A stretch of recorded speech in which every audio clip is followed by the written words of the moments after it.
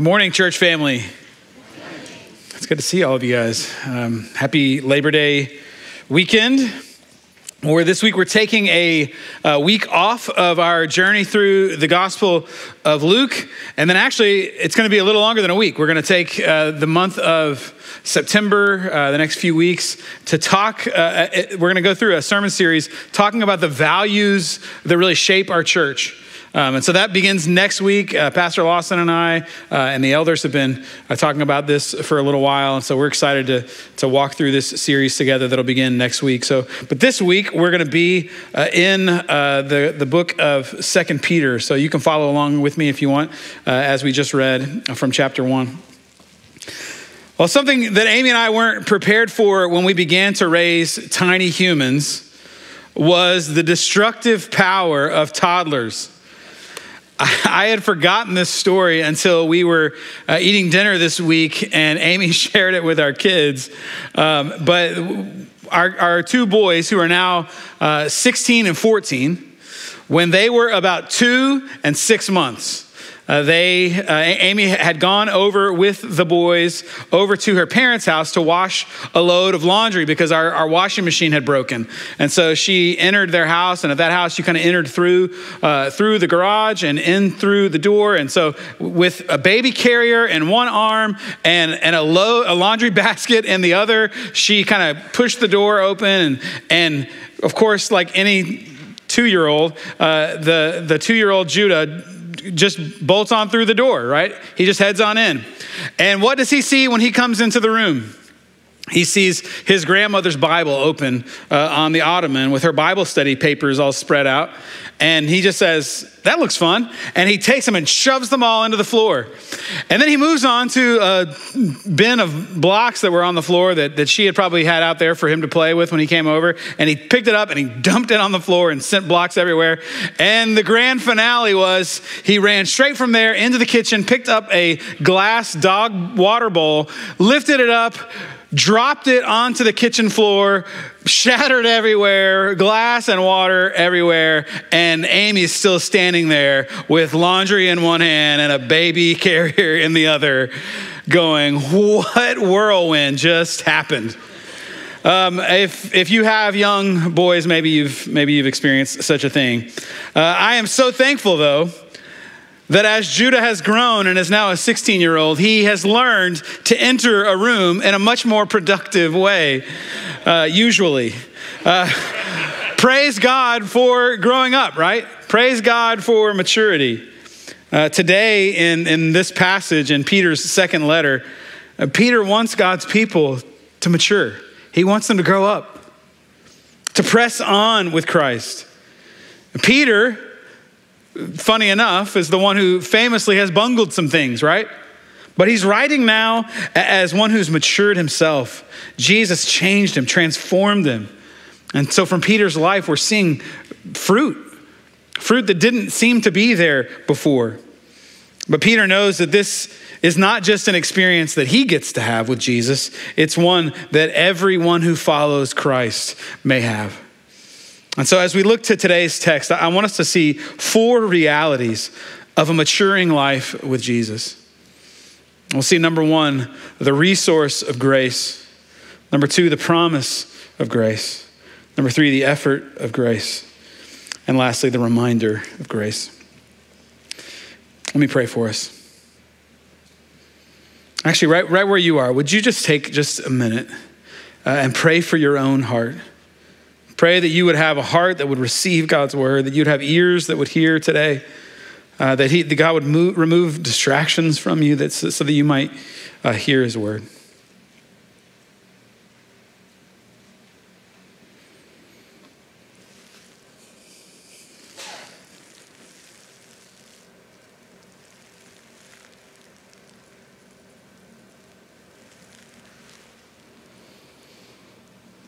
And now would you take just a minute and selfishly, I'll just ask that you'd pray for me, that I would get out of the way and that God would speak to us through his word and by his spirit. So would you pray now for me?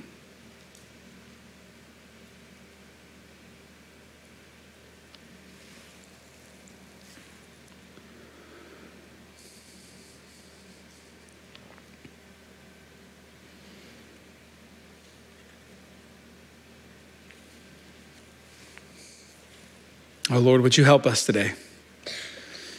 We need your grace. We need to see Jesus so that we might understand anything that you would have us to hear. So draw us back to him.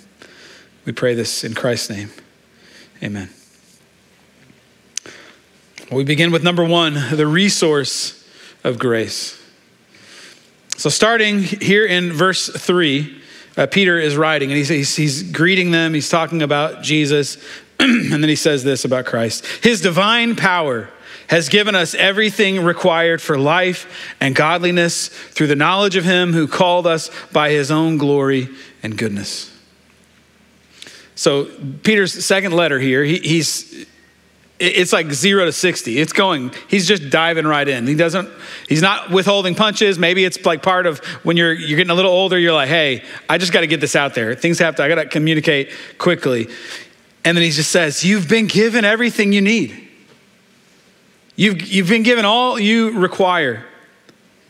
Jesus Christ, the divine Son of God, he did something only the omnipotent God could do for you and for me. That's what Peter's saying. He gave us all that we require for life.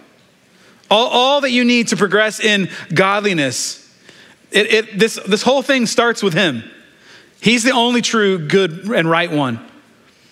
You weren't good on your own. I wasn't good on my own. But the truly good one, Jesus, he was good, and he gives you these things. Peter's going, that's who I was.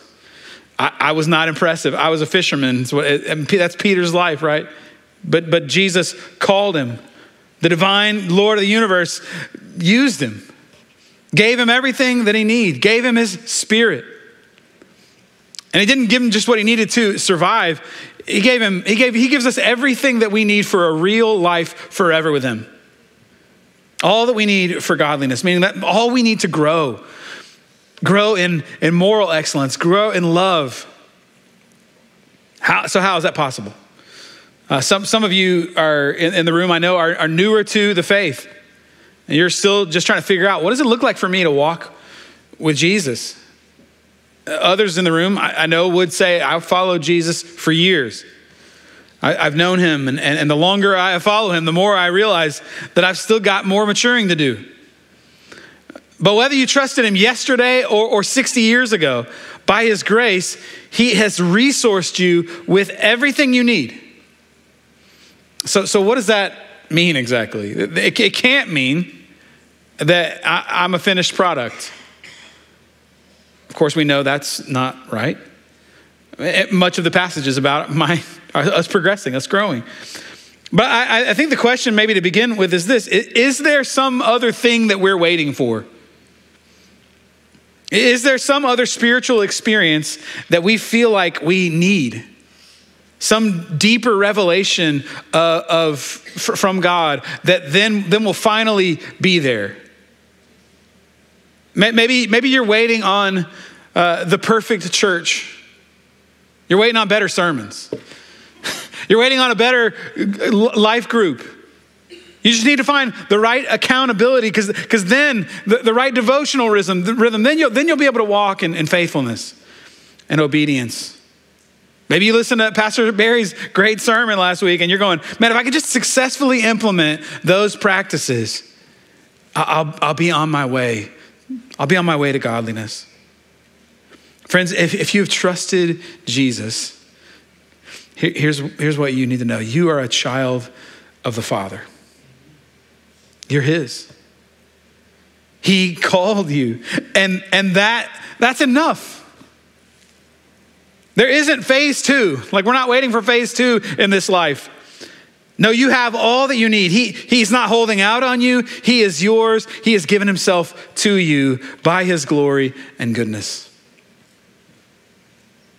Number 2, the promise of grace. Look at verse 4. By these, so that's referring back to his glory and his goodness. By these, he's given us start over here. By these, he has given us very great and precious promises, so that through them you may share in the divine nature escaping the corruption that is in the world because of evil desire. So when he says you've been given everything you need, this isn't just, you've got all the materials. You've got a good delivery of materials. All the Amazon packages showed up. You got everything that you need. Have you ever watched like a construction project get underway? And maybe it's new construction and they've already laid the foundation, or maybe it's like a home renovation and they've cleared out the inside of the house where they're going to do the work. And then what happens? Trucks start to roll up, right? And they just drop off pallets of stuff, right? You got pallets of lumber, pallets of brick and sheet metal, everything that's needed for the project. But I don't think that's what Peter's describing here. He's not just saying we have all the raw materials that we need. What he's saying is we have the promise that Jesus has actually done something within us. We don't just have the raw materials to build. No, he's saying we now share in the very nature of Jesus so that we can build. There'll be no building apart from his doing the work in us. And so while verse 3 is kind of the famous verse of this part of the text, verse 4 really gives the juice, doesn't it? It gives the energy. Think back, how has God always operated with his people? He operates through covenant, through promise. And how did this work? There would be a requirement upon God's people, a command. You will be my people and you'll be obedient. You'll walk in godliness. You'll treat others with love and fairness. You'll love the Lord your God. You'll worship me only. And then on his part of the deal, the promise, right? I will be your God. I will love you. I will be with you. I will lead you and take care of you and protect you. The biggest example of that would be the Mosaic covenant, the giving of the law. God lays out a promised vision for how the nation is to operate through the law. And so, but then what do the people do? I mean, within minutes, they're already violating it, right? And though they often repented, they would fall again and again and again. They grumbled against God. They disobeyed him when life was hard. They sought other gods. They pursued their lust. They were creative in the ways that they rejected God and his command. So what does God do? Well, first, in his grace, he provides a way that they might still atone for their sin through sacrifice. But even as they violate the command again and again, does he leave them? Does he abandon them? He's within his right, really, to crush them. It's what they've earned. So does he? Is that what he does? Well, in a sense, yes. He gives them over to exile. He lets them feel the weight of their transgression. He even issues them, we see in the Old Testament, he issues them a divorce certificate. He separates from them. But also, in a sense, he doesn't. Psalm 145 says of the Lord, he is gracious and compassionate, slow to anger and abounding in steadfast love. Rather than rightfully abandoning his people for not holding up their end, what does he do? He does something miraculous. He zigs where we think he probably should have zagged.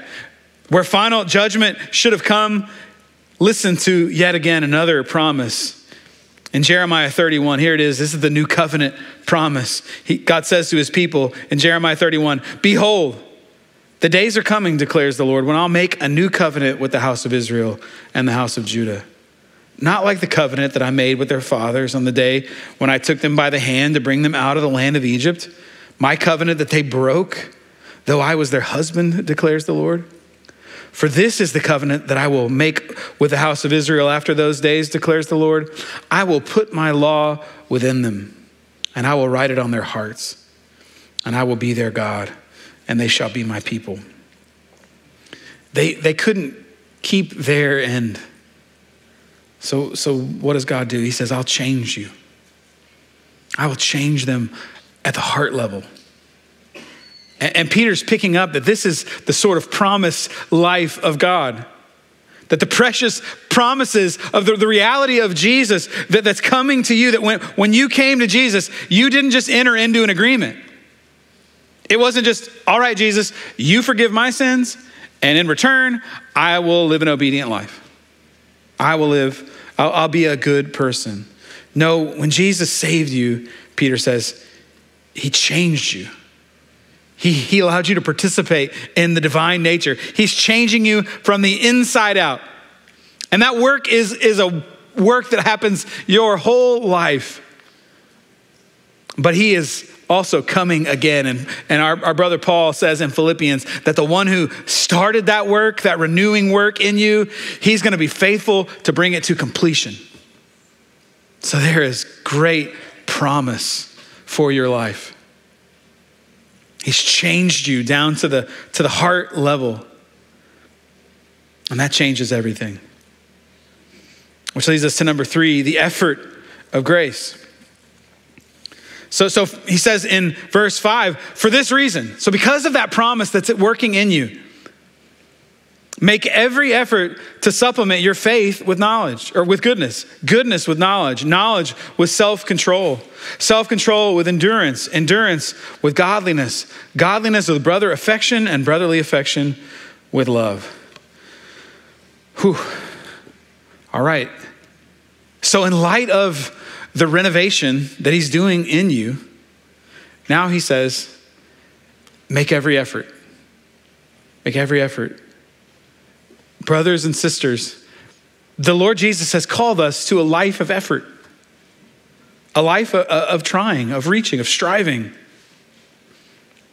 And if our understanding of the promises of God, the gospel of his grace, if knowing his grace leads us to a life that has no pursuit of holiness, no pursuit of growth, then we're really in danger of misunderstanding and abusing his grace.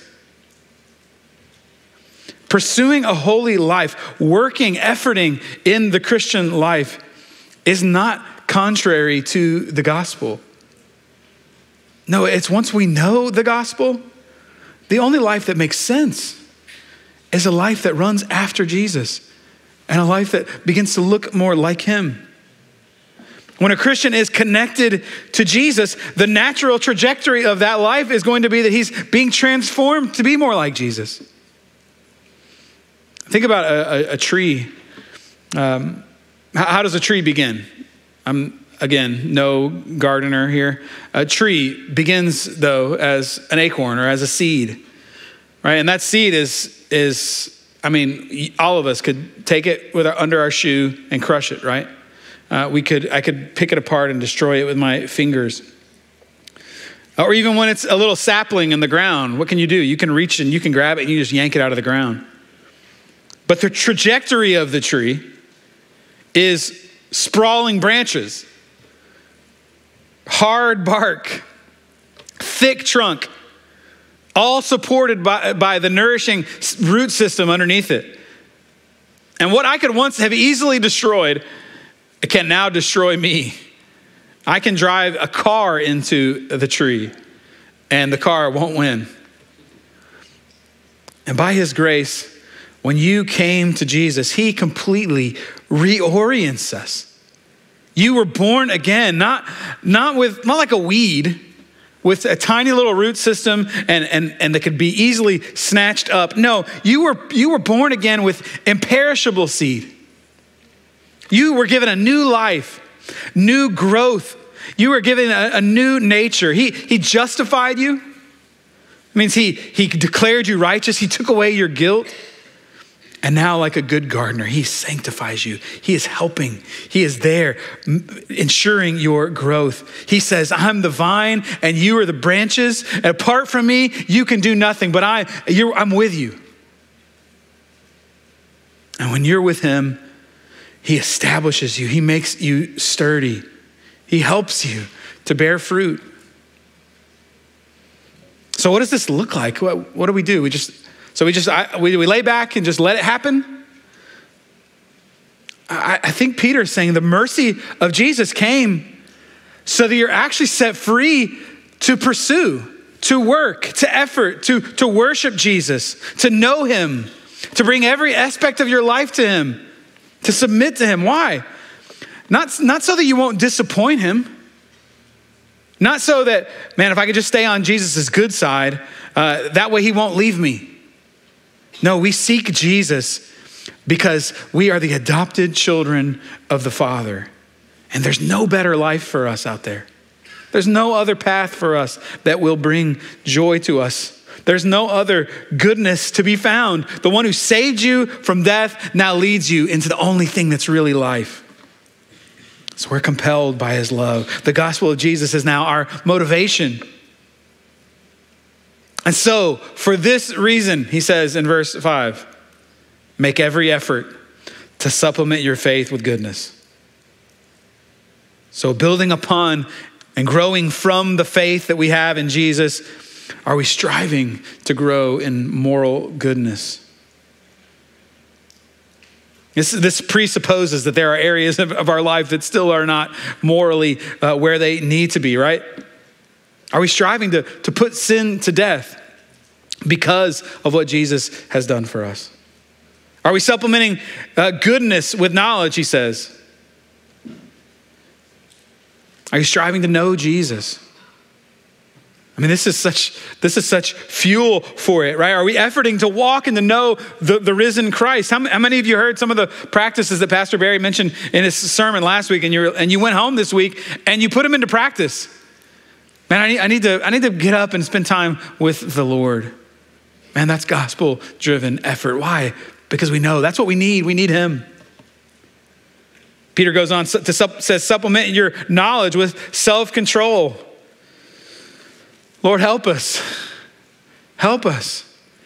I want to skip this one.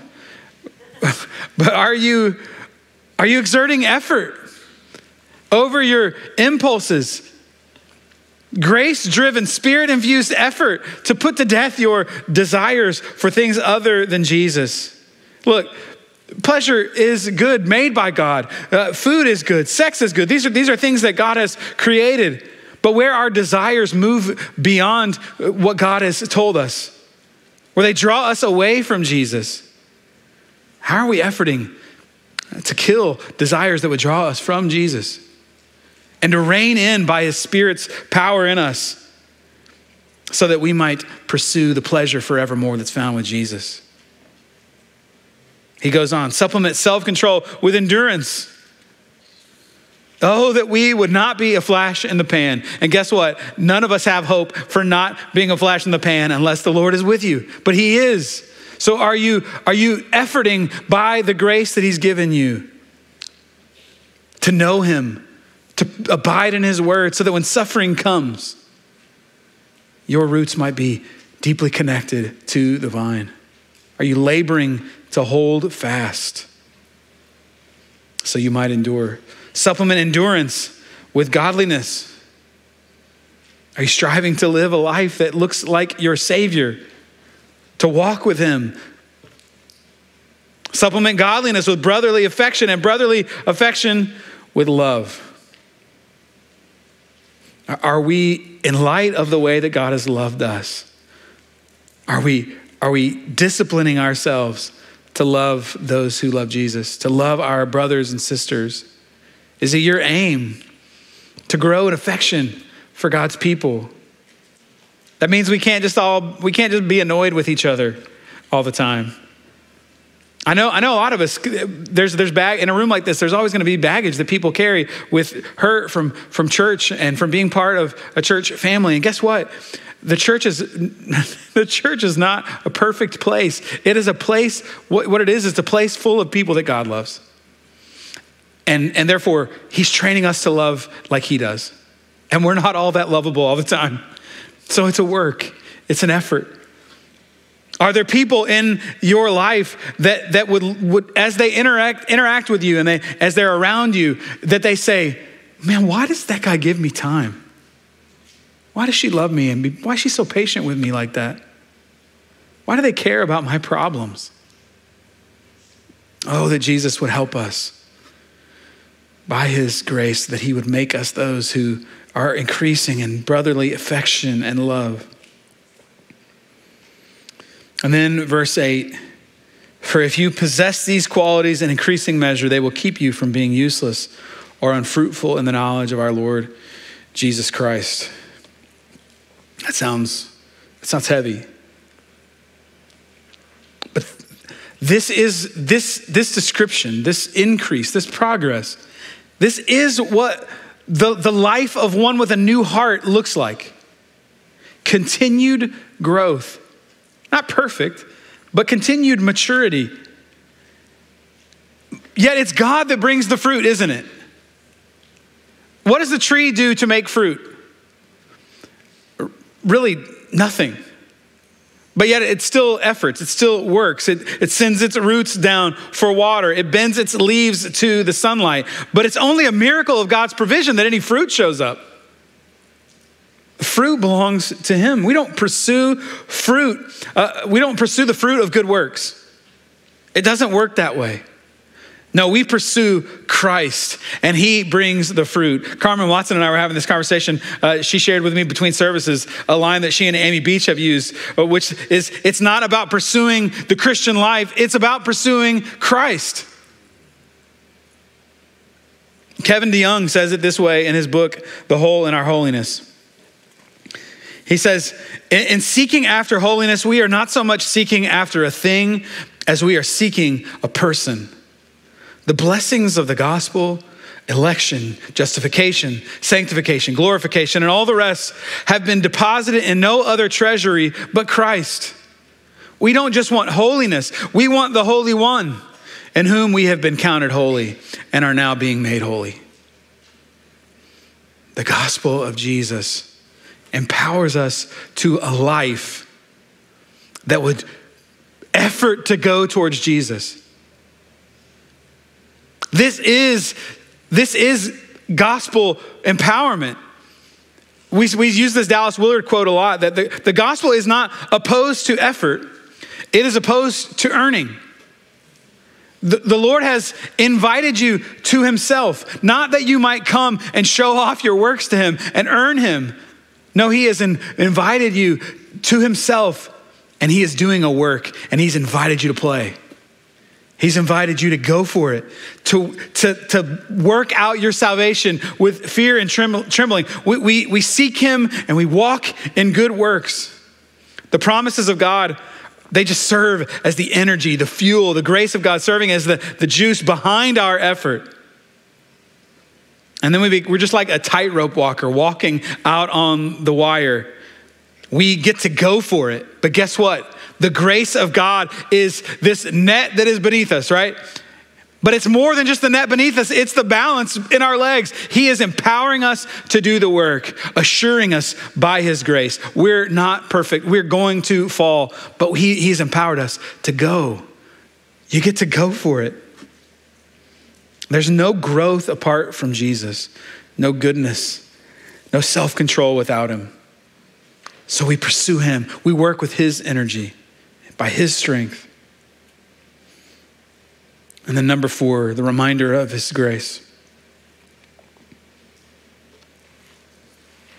The reminder of grace. Starting in verse 9. The person who lacks these things is blind and short-sighted and has forgotten the cleansing from his past sins. So I think a lot of us are probably going, okay, so what do I do then when I see the incongruence of my life? I know that I have everything I need for life and godliness. That's what the scripture says. I have the promise of a new heart, that he's changing me. I have the Spirit's power to progress in holiness. I'm set free to work. I'm set free to walk with him, knowing that he's working in me. And yet you may say, I'm looking at my life, and I would not say that it's typified by an increasing measure of godliness. Paul Tripp refers to this as the gospel gap. And I think that's, if we're honest, that's probably where a lot of us find ourselves. I'm a Christian, I trust Jesus, but there's not a lot of discernible growth in self-control and endurance. Mostly I see 2 steps forward and I see the same 2 steps back. Falling into the same ditch, wrestling with the same sin again and again. And this can leave us in a state of disorientation. It's a foggy existence. Peter says it's like being blind. How can I be a Christian and yet instead of progressing in holiness, instead of growing in love for brothers and sisters, I'm more defeated, really. If anything, my zeal feels like it's waning. I used to be more disciplined in my pursuit of these things, but now love seems to be diminishing, not increasing. And we see the life of progress. We see that we're supposed to have this sort of life. These are the fruit of the Spirit that we should be experiencing. And yet you say, here I am. I'm stagnant. I feel like I'm not growing. And before I address that, I just want to, as an aside, say this. Some of you are really hard on yourselves. Some of you are too easy on yourselves, but there's a lot of you, I think, that are just too hard on yourselves. You have a conscience that's dialed up to 11. And listen, growth is slow. If you have kids, you know that, right? Your kids are like, man, am I ever going to be taller? So what do you do with them? You put them up against the wall, you put a ruler on their head, and you draw a line, and you show them, look how much taller you are. You're so much taller than you used to be. We need people to help us do that, don't we? But okay, so that's the aside. You're, by God's grace, He's growing you. And you need friends that'll help you see that. But how does Peter help tell us that to handle this gap between I have everything I need for life and godliness and then a life that it feels like it's experiencing little progress in godliness? So Peter's saying, he's calling this short-sightedness, or better yet, a blindness or a blind spot. And I think we can exist for a short period of time in this sort of contradiction, maybe for a long period of time. But I think inevitably, what we will try to do is we will try to resolve the gap. And I want to give us 2 ways that I think that we try to resolve it, and then look at what the scripture says is the true resolution. Number 1, the wrong way that we try to resolve it is we decrease the command. We say, God isn't concerned with my obedience. He's not about that. He's about love. He's not worried about my holiness. I trusted Jesus. I know there's grace upon grace. So sin is not a big deal. And I think there's a lot of Christians who live in that space. Even our gospel-centered language can kind of get twisted up in this. And we say things like, man, we're all wretches. It's true. I can never earn righteousness. True. Therefore, maturing in holiness doesn't matter. Not true. And then number 2, the other way that there's probably many ways that we wrongly try to resolve this gap. But the second one I want to talk about is that we just simply increase effort. We double down on our effort. And we do so assuming that Jesus is just like every other human boss, every other rigid teacher that we know. And we think to ourselves, I may not be perfect, but I know all of you guys, and I've got to at least be in the top 25%.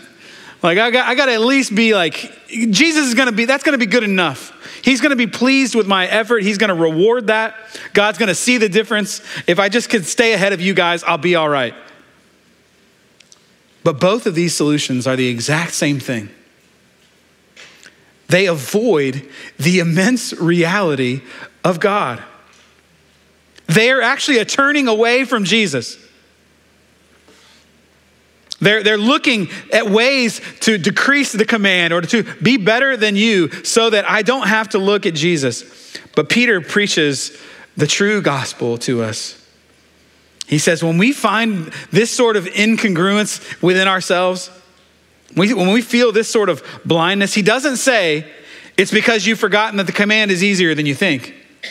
He doesn't say it's because you've forgotten that God only receives those who work the hardest. No, he says, this sort of person has forgotten the cleansing from his past sins. when your hearts are cold, when you feel like there's no growth, Peter says, you've forgotten how good God is, how holy he is, and that Jesus, the perfect Son of God, that he died in your place. He rose again and he did all of that to make you clean.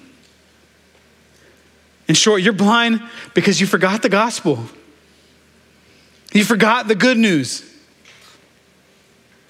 You forgot that Jesus resolved the gap. There's no other way to resolve it. How is it you were forgiven in the first place? How were you washed clean? It wasn't by a minimized command. And it wasn't by working to impress God with better personal holiness, was it? No, here's what happened. Jesus walked in godliness in every way. And he gave you his perfect progress. Where your goodness wanes, even now, his never did. Where your self-control looks more like self-worship, Jesus forsook the pleasure and the glory of heaven to take the form of a servant. Where your endurance wanes because life is hard, Jesus endured until his lungs collapsed and his heart stopped. Where your brotherly love is conditional, reserved for only the ones you like, his love extended and poured out in forgiveness upon his enemies. At every turn, and even right now, though you fail, Jesus does not. And on the cross, he took the curse of your moral failures. Peter is telling us, you want to experience progress in the faith?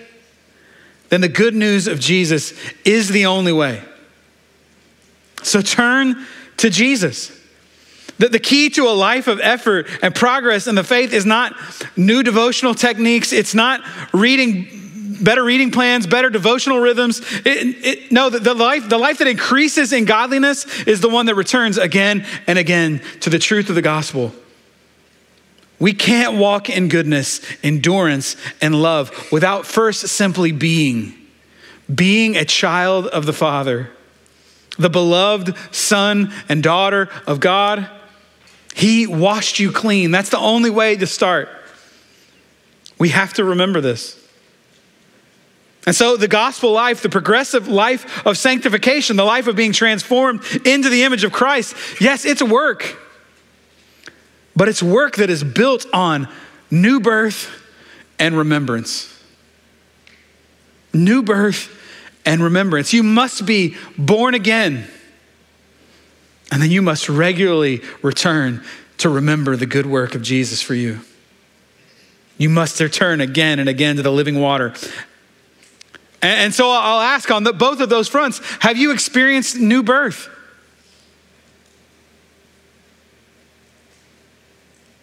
Maybe you feel stagnant, like you're going, my whole life has been just trying to prove myself to God, but failing over and over again. Maybe it's because you've never been forgiven. There is no life with Jesus until you come to him, until he forgives you, until he washes you clean. Maybe today's the day. Maybe you've never trusted him. You've never asked him. You've never looked to God for help. You've only tried to prove yourself to him. There's no other self-improvement pathway. The only pathway is to the perfect Son of God, the one who died in your place, who rose again. He gives you life. You're not going to be able to just change your behavior. You need Jesus to change you from the inside. So if that's you today, start now. Ask him now. Right where you're at right now, you can just say in your own heart, Lord, I need you to save me. Save me from my own effort. Save me by your grace. Forgive me. He'll do it. And then today, like before you leave today, come pray with one of us. Go pray with one of the members of our prayer team in the back. Like go pray and just say, yes, I want to follow Jesus. I don't think I've ever really experienced his forgiveness. And they'll pray with you. They'll pray for you. Or maybe you're a Christian in here today and you're weary, you're tired. You need to look to the one who cleansed you. Maybe you're troubled by your lack of progress. Your life just feels like the same two steps, same back and forth, over and over. Turn to Jesus. Remember him again. That's why we gather every week, that we would remember that he's what we need. Make every effort, Peter says. He goes on in verse 10, make every effort to confirm your calling and election, to confirm what God's done for you.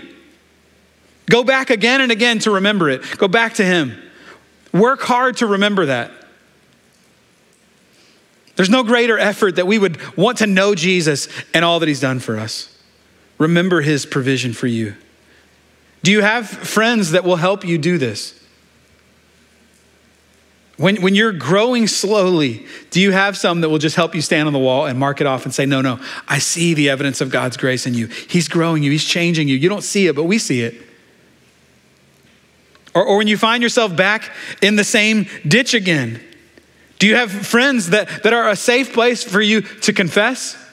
But not just a safe place to confess, but a safe place where you'll get the good news of Jesus that will propel you forward.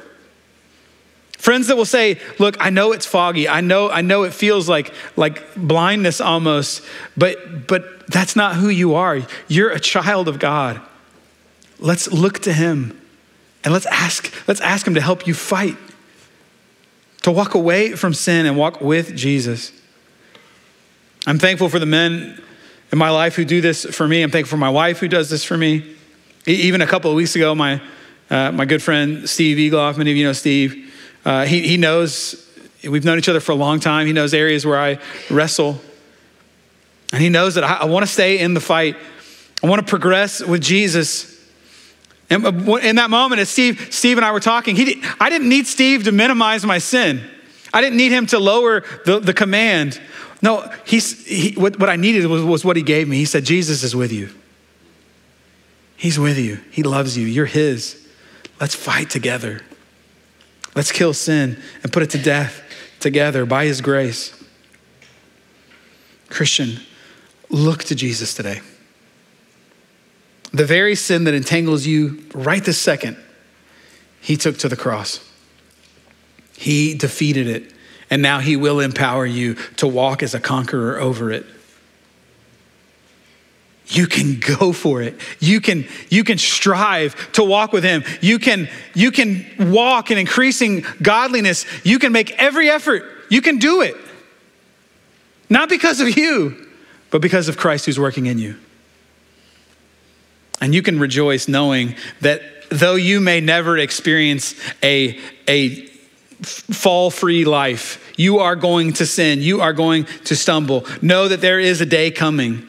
There is an existence coming, that Jesus is bringing a kingdom, and that your life in the kingdom will be, as he talks about in verse 11, one of no stumbling. This eternal life Jesus offers and he brings, Peter talks about in verse 11, entry into the eternal kingdom of our Lord and Savior will be richly provided for you. It will be richly provided for you. It has been given everything that you need, including entry into the kingdom of God, has been richly provided for you in Christ. I know this life feels like a slog sometimes, but our Savior has made provision. He is with you. He's given you all that you need. And he will help you to remember the grace that he's given you. So let's press on. Let's take hold of Christ. Let's seek to know him. Let's not grow weary in doing good, for he's with us. Let me pray for us. Lord Jesus, we need you. We need your grace at work in us. Father, that we would do anything that would be helpful in this life, that would build others up, that would be loving to our friends and to our children and to our spouses, to our neighbors. God, any of that work, that is a fruit of your Spirit bringing about something real in us, something good, something true. because you've made us new. And so, Lord, with that sort of fruit be seen in our life, not because we muster it up, but because we have pressed into the vine. Because we have found true life in Christ, the one who cleanses us, the one who makes us new. So lead us to him. Help us to follow and obey. We pray this in Christ's name. Amen.